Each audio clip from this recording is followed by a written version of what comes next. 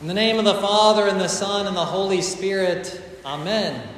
This morning, November 8th, in the Orthodox Church, we celebrate the feast of the holy archangels, Michael, Gabriel, Raphael, and all of the bodiless powers of heaven.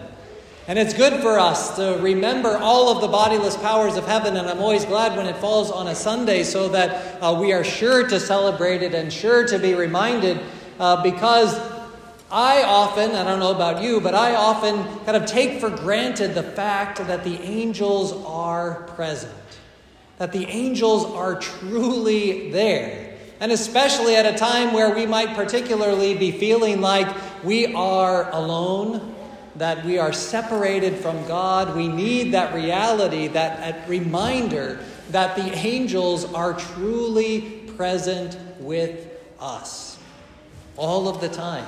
Each and every moment of our life. It said in the Synaxarion earlier this morning during Orthodox that whether we believe that we are in secret or not, all of our actions are done with the angels. They are present with us. So who are these angels?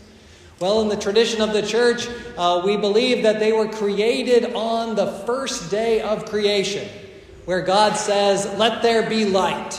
He creates the angels and all of the light-bearing beings. If you look at some of the iconographic tradition of the Orthodox Church that has the different days of creation, you'll have for the first day, Christ sitting in the corner and his hand up in a blessing and kind of a swirl of light. And in that swirl of light, there are the six-winged seraphim and the cherubim that are there in that light, because the angels were created on that day. The angels and all of the bodiless powers.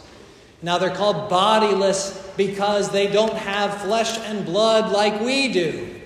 But it doesn't mean that they're limitless. St. Basil the Great says that their form is something like a fire or a flame. And you know how a flame kind of flickers and you kind of see where the flame ends, but it seems to kind of go on a little bit. That's really the form and the shape of the bodiless powers of heaven. And the fathers even talk about there being 9 ranks of angels. Angels, archangels, thrones, dominions, principalities, powers, authorities, and the cherubim and the seraphim. I got all 9 of them. Those are all of the 9 different ranks of the angels, and they are there ministering in the world. They were created to glorify and praise God, and they were created with free will, the fathers say. Some chose, and when they choose, that's their choice. Some chose to fall like Satan and become the demons of the world, and what happens on into eternity will leave to God. But those who have, those angels, those bodiless powers who chose to praise and glorify God, have been doing it since the very beginning. And we see it even in the iconography of the church. Up here on the side, we have an angel that is stopping the hand of Abraham as he goes to kill his son Isaac, because he had been told by God to do so, but an angel stops him from doing it. Back in the back of on top of the balcony, we have Shadrach, Meshach, and Abednego with an angel there in the fiery furnace as well. We have Elias, not with an angel, but we know that he was ministered to by angels. And last night during Great Vespers, we heard of the story of Joshua meeting an angel, and Gideon meeting an angel, and Daniel the prophet meeting an angel as well. These angels were active before Christ, ministering to people, sharing the message of God, and glorifying and praising God.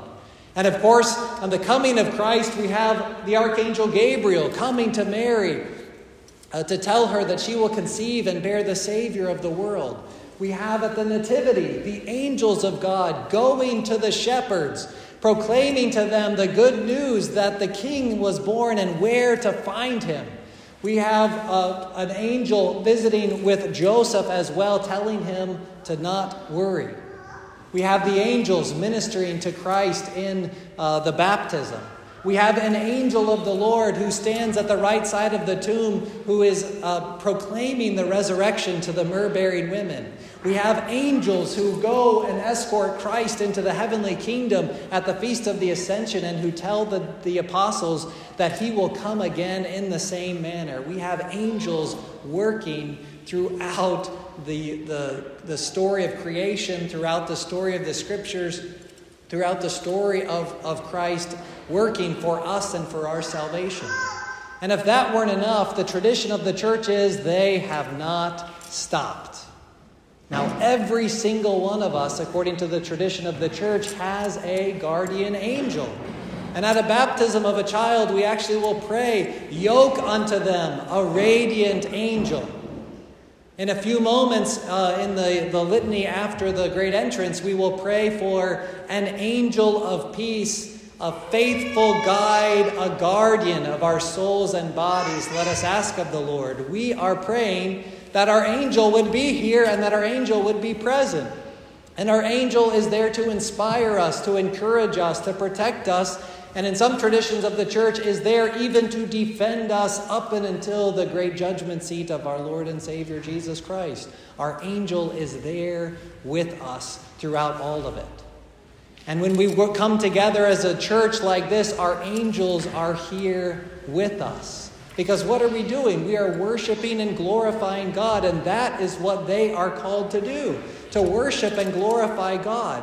And not only our angels, but a whole bunch of other random angels are here with us as well, which is why in the iconography of the church, there are angels that are just sporadically put around so that we can remember that they are present.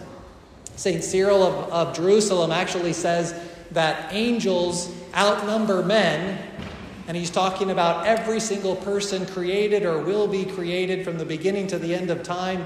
He says that angels outnumber people 99 to 1.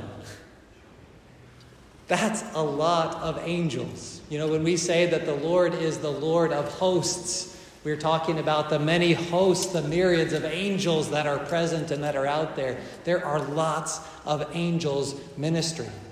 And we represent the cherubim, as we will sing here in just a few minutes as we prepare for the great entrance, as we sing, "Holy, holy, holy, Lord of hosts," in the worship of the divine liturgy. We sing that, we remember the angels and their presence here with us. And not only random angels that are here with us, but it's also the tradition of the church that standing right now next to the holy table every single minute of every single day is an angel dedicated specifically to this place. Every time we train a new group of altar servers, we read to them a little excerpt from the Spiritual Meadow of John Moskos.